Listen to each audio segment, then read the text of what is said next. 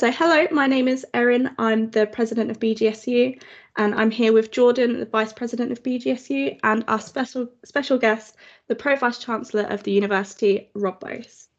So this is Venti, our brand new podcast where we chat about student issues. So I'm going to hand over to Jordan now.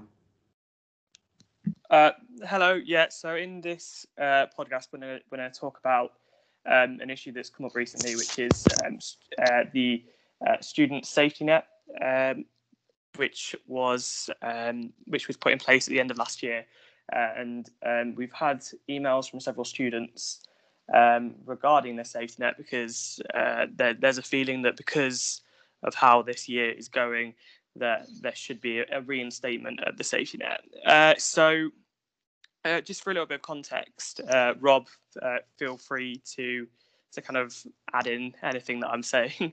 The safety net policy, the safety net last year was brought in through the force majeure regulations, which basically meant it was basically there to reduce the negative impact that the campus closure had on students' final gradings in their dissertation,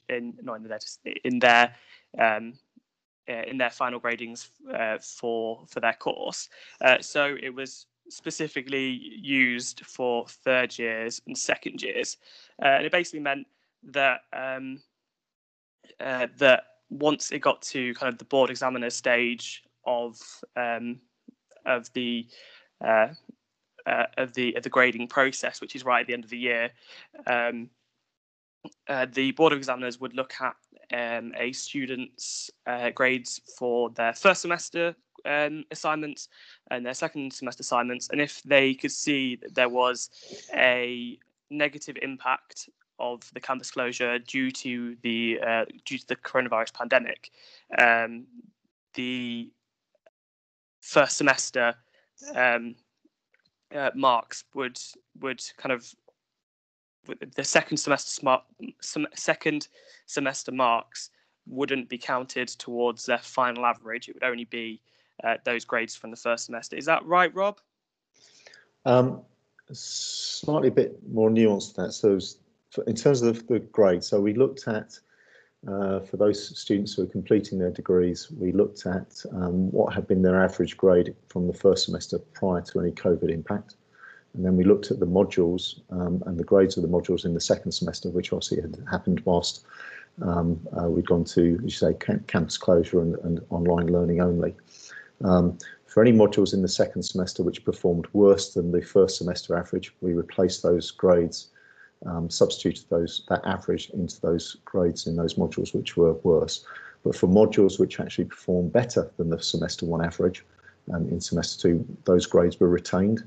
So nobody was able to go down scoring semester two a grade worse than what they'd already, the average they achieved prior to COVID. But for those modules in semester two that did score better, those better scores were retained in the calculation. Excellent, thank you. So I think Erin has had a few questions from students. So do you want to, should we move on to those? Before we move over to the questions, we're just going to ask Rob to explain why the university have chosen not to use the safety net at this point in the year, if that's okay with you, Rob. Yeah, no problem. So just really to finish off what I was talking with Jordan about.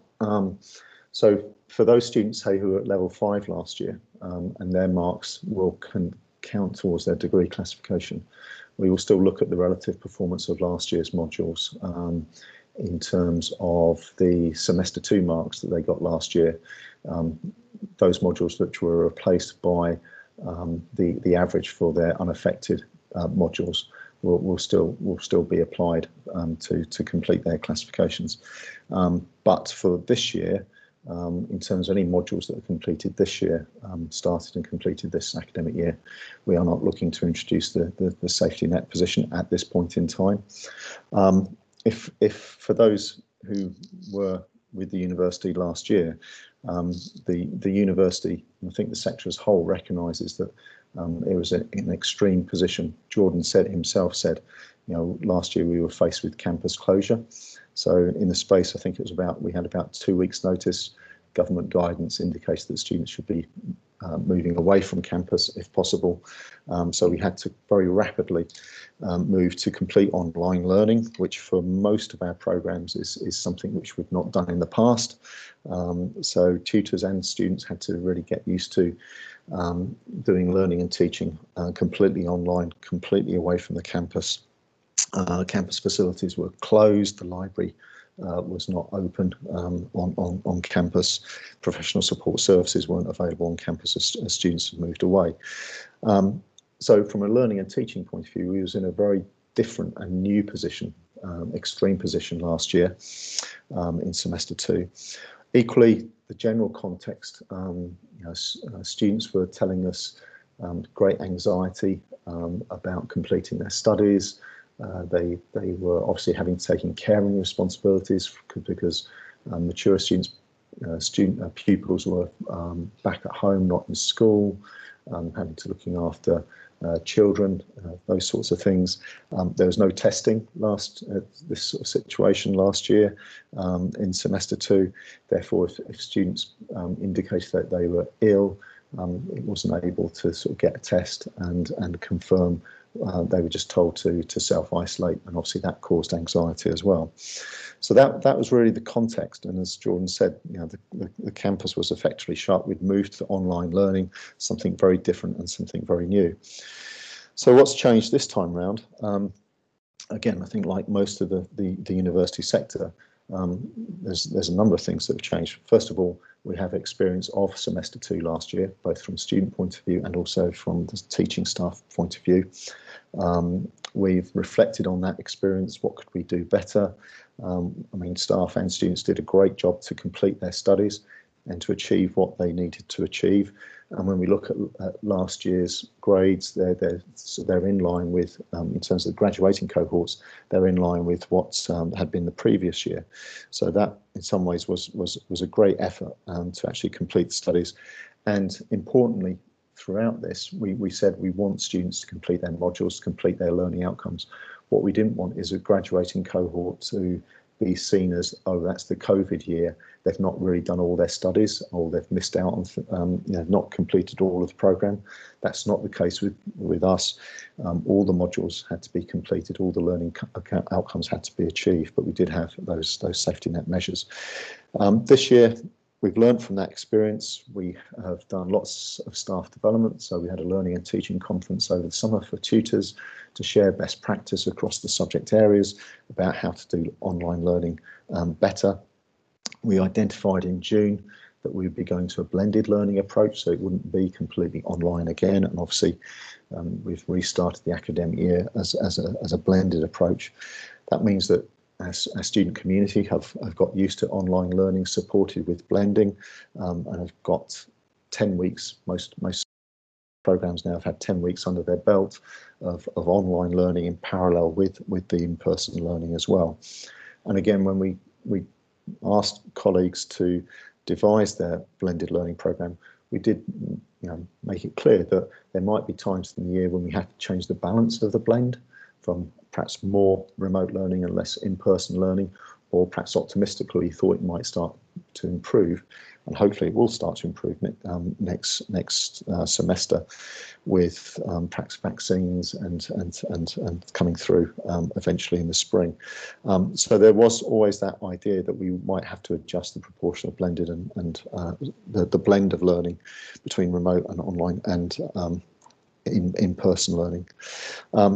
Obviously, this year with testing, students are able, we look at numbers every day. We monitor the situation. Students are declaring on the forms that if they have suspected symptoms, the majority of those are negative, test negatively. Essentially, 2, 3, or 4 days. Students are able then to sort of say, actually, I've got a negative test and can therefore resume in-person sessions again. So the context has really changed dramatically, and I think our learning and teaching delivery is not in the same place. So for those reasons, and I think ourselves and we've looked across the sector, and the sector at the moment isn't bringing back sort of a safety net principle, because we are in a different situation. We've delivered blended learning. Tutors and students are used to online learning. It's been a much more planned and measured response. Essentially, we're seeing this as the new norm this year. Now, if individual student has a specific set of circumstances, then again, they can then talk to us in the normal ways about extensions, about extenuating circumstances claims, or if it's a very prolonged ongoing situation, then they can talk to us about support to study plans, which will sort of elongate the submission of assessments over a longer period of time. So I think that's why the university is in its current position at the moment, is not looking to bring in a safety net principle at the moment. Does that answer your question, Erin? Yes, it does. Thank you, Rob. So I think we'll move on to questions now, if that's okay. I do have 2 questions myself. I don't know if you've got any questions, Jordan? Not at the moment, no. I think Rob's covered it pretty well, but I think we should move over to those questions that you from students. Yeah, so did you want to answer the student questions first or my 2 questions first? Sorry. Whatever. No problem. Okay, so the first question from the student is what will be happening this year with the safety net? I believe that you've already covered that, but if there's anything else you wanted to say. No, I say obviously we sent out communication on Friday, and that sort of covered, I think, sort of the principle that, you know, we don't see the situation at the moment as extreme as it was, and as Jordan said, you know, shutting the campus last time. Clearly, we've gone through a period of in England of national restrictions, but again, the campus has remained open. There's been blended learning continuing. Obviously, from the 30th of November, so next Monday, we are moving to remote learning, and that's to facilitate students being able to travel home if their term time address is in Lincoln and their family addresses for the vacation is in a different part of the country. So that's to facilitate that. But again, this is all within the context of a different situation, a situation which has been much more planned. And I would hope, you know, we've been delivering online learning, which students have been able to get used to. They can still access the library in terms of remotely, and that's why we don't at the moment see a need to adopt a safety net principle. Now, if the situation suddenly deteriorates and a set of circumstances are comparable to last time, then the university will review that situation at that point in time. But at the moment, we don't see the need for that safety net principle. The key thing, as we reiterated last year, is students need to, you know, engage with the online learning. You know, especially obviously for the 3 weeks before Christmas, when we're moving to online learning only, engage in that online learning. Engage with the learning materials that are in the library available online, and importantly, you know, prepare and deliver or submit the assignments on time and in the appropriate way, and then that gives us the best opportunity for everybody to understand what learning has taken place and therefore, you know, confident in the set of grades that we give students. Thank you. So the next question from a student is, what should students on placement who are missing time and therefore might have a knock-on effect on their dissertation?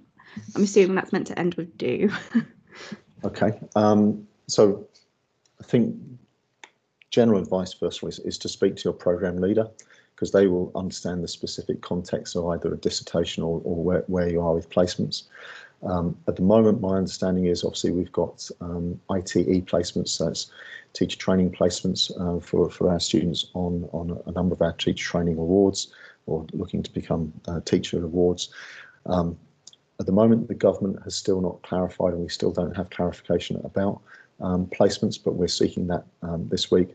Last week, the government talked about placements only with regards to health and social care teaching. So to continue after the 9th of December, and we are seeking that clarification from the Department for Education about ITE placements and whether they should be continuing after that point. But our position at the moment is we're assuming that they will continue, but if they don't, then obviously we'll be in contact with students. Depending upon that decision, then obviously the programme leaders will sort of look at potential impact on dissertations or any other pieces of work which are related to the placement, and then provide advice accordingly to those specific student groups. But as I say, I think the key thing is to talk to the programme leaders, because they will know the specific context around the dissertation. Thank you. So my first question, if that's okay, is so I'm aware that you and other staff at the university are going to be looking at the quality of teaching, and also students that have individual extenuating circumstances can receive support. But are there any plans for those students who are on a course that would argue that their teaching on their specific course has, not been up to scratch, and that they would feel like they would need a safety net policy, due to not being able to access remote learning when in a period of self-isolation and stuff like that? Okay, so I would hope that the learning that we put in place, the blended learning that we've put in place, is of a high quality. Also, where certainly moving to the remote learning that we're going to have to do from next week onward, I say that has, we've foreseen that is being planned. So again, that should be of high quality. I think there have been a few issues with students who have had to isolate either for a relatively short period of time, such as waiting to receive a test, and then they get tested negatively, and then they has a negative test, and then they can come into classes after 3 or 4, back into classes after 3 or 4 days. Other students who either had a positive test or have been in close contact with a positive student, tested student, then they've had to isolate for 10 or 14 days. We have tried to enable those students to, as it were, beam into the in-person sessions using technology. I know there was a few issues with some sessions with regards to the use of microphones in certain rooms, but we would see that as a relatively short-term situation, and we would hope then that tutors have provided support to students to overcome that. I think in the first instance, it would be useful for any students who felt that there was an issue to speak to their programme leader, so their programme leader is aware, and therefore we can again sort of see what we can do to make good that piece of work or make good that learning, rather than sort of do a blanket safety net set of principles for particular wards, which is not what we would be looking to do. I think we'd be looking to see how we can resolve the situation and provide sort of remedial learning if that was the actual case. But the first instance is really to talk to the programme leader, talk about the issues and see what can be done at that sort of level. Thank you.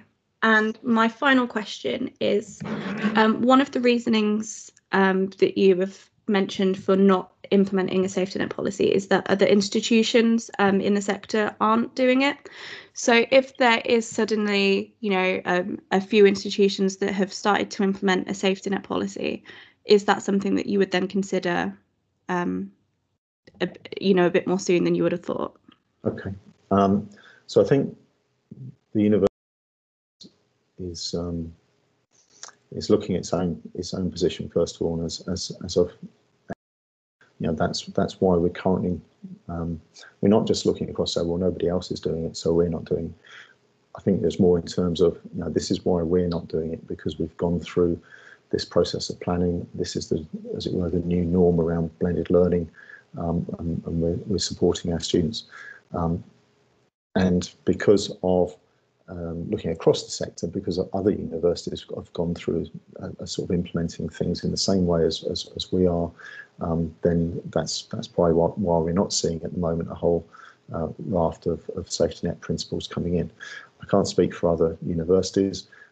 Clearly, the experiences at different universities has been different. If you cast your mind back 2 or 3 months ago, when students started moving in to universities, there were some universities which had a very different start to the academic term compared to BGU, in terms of suspected cases and students having to sort of do restrictions in halls and things like that. So we would look across the board, if we started to identify that some other places are putting in safety net principles, we would need to understand what the next is. So at the moment, I think we're fairly secure in thinking, actually, no, we don't need the safety net principles. As I say, I think it would be something more in terms of what the government may or may not decide to do about students returning after Christmas.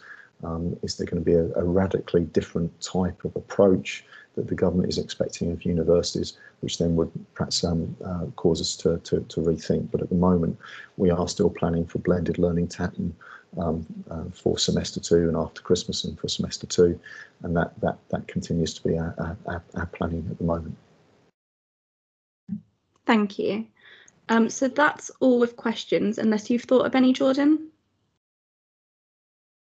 No, I think everything's been covered. I'm happy with what Rob said. That's brilliant. And is there anything else that you'd like to add, Rob? Just really to reiterate, and you know, it's a thank you to all our tutors, but also our student community. As I say, you know, looking at news reports, I know news reports only present one side of the case, but obviously there are other universities which perhaps look like a very different experience to BGU.